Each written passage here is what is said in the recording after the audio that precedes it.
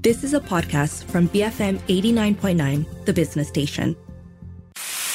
The BFM Breakfast Grill, connecting you to the top people and ideas. Powered by U Mobile, 5G now with you. I'm Wong Xiaoning, and this is The Breakfast Grill. The United Kingdom is ranked 8th in the 2022 Monocle Soft Power Survey, no thanks to its strong currency of language and culture, helped by this organisation that offers a variety of educational and cultural programs around the world, with a turnover of almost £1 billion and employing close to 10,000 individuals.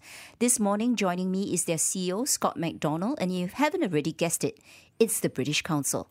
Thanks for joining me in the studio, Scott. Now, you're a long way from home, but let's get cracking. I want to start with not a new announcement, but something from 2021 where the British Foreign Office required a 5-year spending program to ensure an overall cut in spending of around £185. So I read, sadly, 20% of staff were made redundant, 20 offices were closed, I think, of course, no thanks to the pandemic, as teaching and exam revenue were drastically reduced. What is the situation today? Is the British Council facing better times? So I think three things happen in the era you're talking about. Government spending around the world and in the UK was under pressure. Government spending in development countries, which is a lot of what the FCDO does, was also under pressure. And the UK government made an announcement we would shift our spending from 0.7% of the budget down to 0.5%. And the FCDO also wanted to reduce the spending on the British Council in particular. So you're quite right. We ended up taking pretty significant cuts. We had to look at the portfolio of countries we were in and activities we did and make sure we could live within the new spending that the government was willing to make. And we did that with cutting relatively few countries around the world. We had to consolidate what we did and really focus in on our core areas of culture, education, and the English language. And we had to make sure even within those areas we were focused on the things we were best at. We did make cuts, as you said, that was quite painful to go through. But I think that's all behind us now, all of what I described. And I think where we are now is the organization is much more stable, and we're sort of pushing ahead now and trying to figure out, how to make the new model work and where we actually need to grow. Okay, but doesn't this on some level put at risk some of the key cultural programs, like the flagship culture program that you have, which works to protect heritage in hard-to-reach places, because you have to save £185 million, right, from now to 2025? Yeah, I mean, as the head of the British Council, I think we could spend 3 or 4 times the amount of money we spend. Unlimited, right? And I'm always making a case for the valuable things we could spend money on. I think, though, in an era where governments and the UK government has less money, we have to figure out what we can do best and prioritize and focus on those things. We have no choice. The things we had to cut, I would still like to do. I think they're still valuable. Okay. But I think we've ended up, most of the really valuable things we do, we've managed to keep and keep focusing on. So what are the valuable things from a British Council perspective that you definitely need to keep on your roster?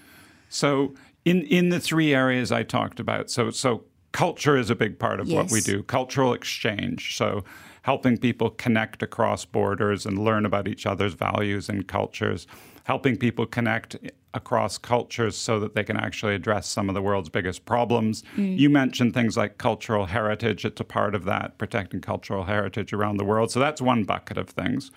There's a whole second bucket around education. Whether those are education partnerships, research partnerships, science and technology partnerships across the world, moving students across the world, and all of the things around basically educational development. How do you train teachers? How do you develop educational system? That's really important. And then the third thing we do is the English language. So we do a lot of system design around the English language. How do you teach English in a system? How do you train the teachers to teach English? Then we actually do English teaching and English assessment or exams as well. Yeah, which is most of Malaysians have interaction in the third bucket. But somehow we have a better understanding of how the British Council works. But at the same time, you still receive 15% of core funding from the UK government, right? And the balance through commercial activity in teaching and examinations in terms of your total income. Who determines this ratio? Is it at risk? So So the UK government determines how much money they want to give us. Okay. And then the rest. You don't get a say. Then the rest, we make our case like every government agency does, and then the rest is up to us. So they give us about 15% of what we currently have. We had another 10% through working with other partners. They could be corporates, they could be other governments or philanthropists. And then the 75% comes from what we earn through the English teaching and exams businesses, which then we use to fund the whole British Council. So, those businesses do charge fees to learn, for people to learn English or to do exams. But the purpose of charging those is not to make a profit, which we don't make. That all goes into funding the overall British Council. Okay, but I'm sure there must be pressure to embark on more commercial activity, right, in a way, because you've taken a 200 million loan facility that matures on the 31st of March next year on commercial terms.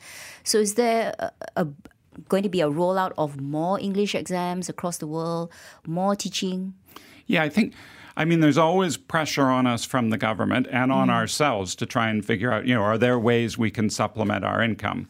But it isn't all through only teaching and exams. And a lot of that work we do, and it's not that profitable. There are many countries around the world we teach English in where we hardly make any money at all, but we're still doing it to teach English. But we're always looking for commercial opportunities, things that can make our income stream more certain. We're always looking for more partnerships, corporates that can support us, other governments that can support us in relevant partnerships. And I think that, that is the way of government agencies these days. Yes. There's just not enough money to support them from the government and from the taxpayer now. Yeah, and because of these cut in funding and curtailing, your cultural events and other outreach programs, do you see the British Council being outstripped by rival Chinese, German or French educational and cultural institutions like, let's say, excuse my French, Alliance Française or Goethe Institute?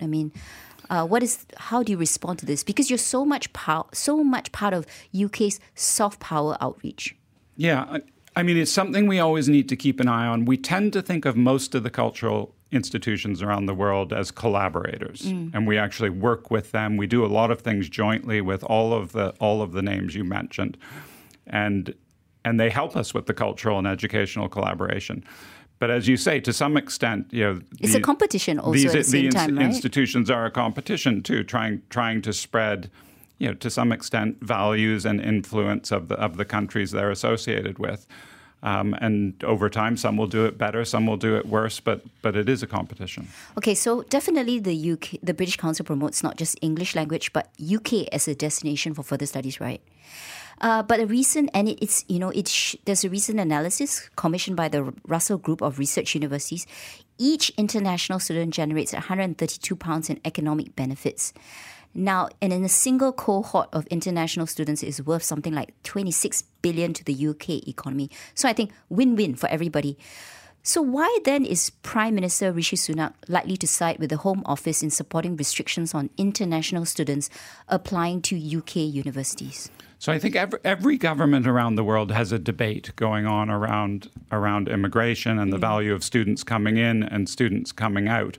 And that is really for the governments to decide and manage the visas. And we have no say in that. I think what the British Council tries to do is highlight the value of international students going both ways. And the value is economic, as you highlight, but it's also strongly cultural, and it adds enormously to the diversity of the universities. And if you think of UK universities, they are real melting pots of cultures from around the world. That's what makes them so exciting. It's what makes them so vibrant. Yes. So, those are the arguments we put forward to the government. So you're not in favor of these restrictions? I think we just see enormous value in international students and think the mobility around the world is important. Okay, which then begs the next question. Since the UK government provides funding, and of course you're one of the big institutions of soft British power with the other household name, BBC, who ultimately is responsible and calls the shots within your organisation? So the British Council is an independent organisation. We're the biggest charity in the UK.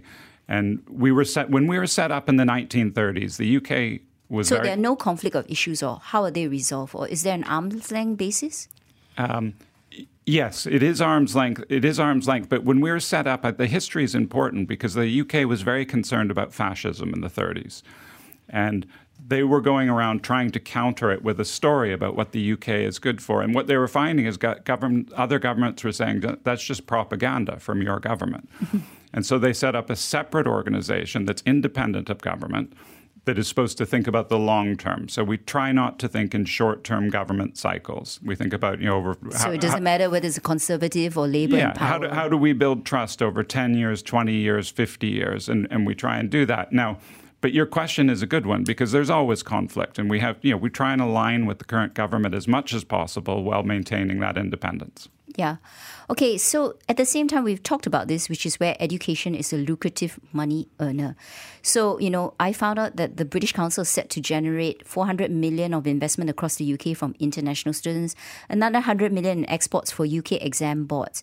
So what do you say to detractors that turn to you and think of the British Council, as just another money-making institution churning out students like a factory without real regard for their future, and if they would really benefit from doing all these exams? I mean, I think the way we think of it is that if you think of a country like Malaysia where we're operating, why are we doing English teaching and exams? It's to provide people with opportunities. It's also helpful for us to teach them English, so that that's the language of trade, essentially. But it provides them opportunities for employment, for travel, for mobility around the world, whether that's to university or to go and live somewhere else. Or the sheer joy of learning another language sometimes. The sheer joy of learning another language is important as well. And we are accused occasionally around the world of running these for-profit, but we have no choice. They are for-profit businesses. But what I always try and remind people is, ultimately, we're not paying out to a shareholder or paying out to executives that are making a lot of money. This all goes to fund our network around the world, which is building trust in the end. On the Breakfast Grill this morning, Scott McDonald, Chief Executive of British Council. When we come back from the break, the future of its Malaysian operations after 45 years. BFM 89.9. You are listening to The Breakfast Grill, brought to you by U Mobile. 5G now with you. BFM 89.9. Welcome back to the Breakfast Grill. And the hot seat this morning is Scott McDonald, Chief Executive of the British Council. Before the break, what does the cut in their funding from the government mean for their education and cultural outreach programs? And does it impact UK's soft power? Now, Scott, full disclosure, I'm a product of the UK education system. Perhaps not the best example of it, but in my time, an education in English and in being in England was an aspiration. But does that still hold true today? Has English lost or losing its allure? So I think English is still the primary language of trade, of mathematics, of science, of technology. So it's an important language around the world, and it is the language still of opportunity. Now, there are many languages around the world that people speak. There's a lot of focus on national languages around the world as well. And I don't see that as, we don't need to have one primary language. Many languages can compete as well, but English is still and continues to be, I think, the most important one. But in recent times, actually in the last few months, a lot of talk about artificial intelligence, right? So ChatGPT, for example. So you can do translations with the press of a button and type a few words on the keyboard, and that gives answers to everything. Will it ever replace the need to learn another language, perhaps? I suspect not. I mean, I think what it will do is enormously affect how languages are taught, learned, and assessed. But in the end, still a lot of human interaction is done by speaking to each other. I certainly hope we continue, though. I hope so as well. And it'd be pretty boring and tedious if when you and I talked, we both had a translator and we were just clicking our thumbs on that. Yeah, but I'm curious though. So your point is basically the learning of one language doesn't have to be at the expense of another, right? They can be done together. But here in Malaysia, we've had this push and pull between our national language and English. Is it possible to have the best of both worlds where you are bilingual, trilingual? There's no issue there, right? I mean, if I could have my way, I would be trilingual or more. I only speak one language, and I consider it makes my life much shallower. So I think being bilingual is terrific, and it'd be nice to be proud of your national language and be able to use it, and also be able to use other languages to give you opportunities around the world. So then, is there then a definition of a native English speaker? Because here in Malaysia, we have debates about what is a native English speaker and the requirement for us, let's say Malaysians, do all these external exams. For example, like me, I'm like you. English is my primary language. I did O-levels, A-levels. But yet I'm also told that I have to take all these external exams. Don't I qualify as a native speaker? So I'm not sure there is a definition of a classic definition of English these days, because so many countries have spoken English for so long. Yes. I think what employers often, universities and sort of countries, immigration authorities are looking for is some sort of definition of just your assessment of the quality of your English. It's not the quality of a specific type of English. Okay, but then that means for like a lot of Malaysian students, they end up doing these IELTS exams, right? Which aren't cheap. If I'm not wrong, it's about 800 ringgit, 700 ringgit. Some people argue, why do I need to take it if I've already had all my education in English and the medium of instruction was also in English? Then it comes across as money-making opportunity. Would you say that's fair? Yeah, and I don't think it's a bad argument. And I think, countries that speak a lot of English and good English should be making an argument over time to immigration authorities and universities that they shouldn't have to write the exams. And if those sort of authorities don't want the exams anymore, we, of course, wouldn't administer them. Okay. As long as people want them, I think there's a role for people to actually administer them. And since we have you here, perhaps you can give us some advice. With the British Council having operations in 100 countries, what would you say is the common traits or some of the common traits of a good education system? So I think it's a really hard question because there are so many levels of an education system. I tend to think one of the things I think about a lot, and it's only one aspect though, but is the mix between, you need a good higher education system that produces the employment skills that you need in the country you're in. But that's got to be mixed with a vocational system so that you have, I think, quite a level base of employment across the country. And I think what many countries struggle with is to get that higher education system working, combined with a good vocational system, so that most people are employed and most people get respect for what they do, earn a reasonable amount of money, and can have a good life. But it's a very narrow part of the answer to your question, because there's education starts very young and goes from the nursery, whole way through, right, all the way through. And how important is it that politics is taken out of the education system? Well, I think we'll never get politics entirely out because there's so much funding of education that needs to happen, and it's such a public good that the government will always have a strong view on what they want to do. But having a long-term view is very important, right? Yes. Yeah, and I think you can see examples around the world of where governments flip and go back and forth in their approach, and that's probably fine as well. You learn and readjust. But I think the longer term view you can take, and that's why I think it's important to have sort of a whole bunch of independent educational bodies in the system too. That the government, in the end, they are speaking on behalf of the taxpayer, so they will decide. But they can take advice from all these bodies. So it's important to have independent stakeholders in that discussion. Yeah, absolutely, and a strong university sector, for instance, that really makes its view clear on the future of education as well. Okay, that's interesting. Meanwhile, there's no denying that the pandemic has changed education permanently. And I can see even at the British Council, you're delivering a mix of physical and digital offerings, right? That's part of your strategic priorities. There's a target to double the number of customers using online learning to 230,000, I believe, by 2025. But does this ever replace face-to-face and immersive learning? I think the answer in education, I think, is like the answer in life, that they'll ultimately be complementary. Like we will have more and more online and digital solutions to these things. I hope they end up being complementary to traditional ways where we actually still talk together and spend time together as people.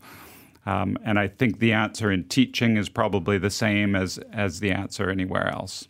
Okay, and the other thing that you mentioned earlier is partnerships are a strategic initiative, and I see that in your corporate plans. So I'm curious, has there been discussions with the Malaysian government on a working relationship? What's the progress there? Has there always been one? So we've always had various agreements with certain ministries or the overall government here on things that we're doing, particularly around education system design and teacher training, for instance. But there's often agreements we will have around culture as well, or around other areas. And they tend to vary through time depending on the government, depending on the goals of the government. And sometimes we have the MOUs that can last 50 years or 70 years. Sometimes we change them every 2 years. Sometimes we go a decade without having one. So we've had a change in government. We've got a new education minister. I'm not sure whether you're going to see her this time when you're in the country. But what initiatives are being currently run now with the government, or are they all expired? So no, there's still British Council initiatives going on here with the government. I don't have all the detail on them. They're mainly to do with teacher training for English teaching. Okay, and what do you think of our standard of teaching of English here in the government schools? Or maybe that's a hard question because you're not on the ground. Yeah, it's a hard question for me not being on the ground. The team would have a better answer. Okay, now interestingly, 50% of grants in aid is going to be spent on 25 priority countries, of which Malaysia is on that list. Why are we suddenly so important? So I think from a UK's perspective, there's a whole set of groups of countries around the world. We have close allies, we have close European allies, we have the US, we have then big countries that are in some ways allies and competitors, like a China. It's a complex relationship. But then there are a whole set of large, important countries around the world who are almost unaligned in some way. They're the global middle ground countries. They're important, they're growing fast, they're economically strong. And we think it's incredibly important for the UK to have a relationship with the people in those countries and to build trust over a long period. And Malaysia fits into that category, and that's why it's a priority. And 75 years here in Malaysia, right? So what are the future of operations? What are the plans to grow British Council? So we opened up here in 1948. It is our 75th anniversary this year.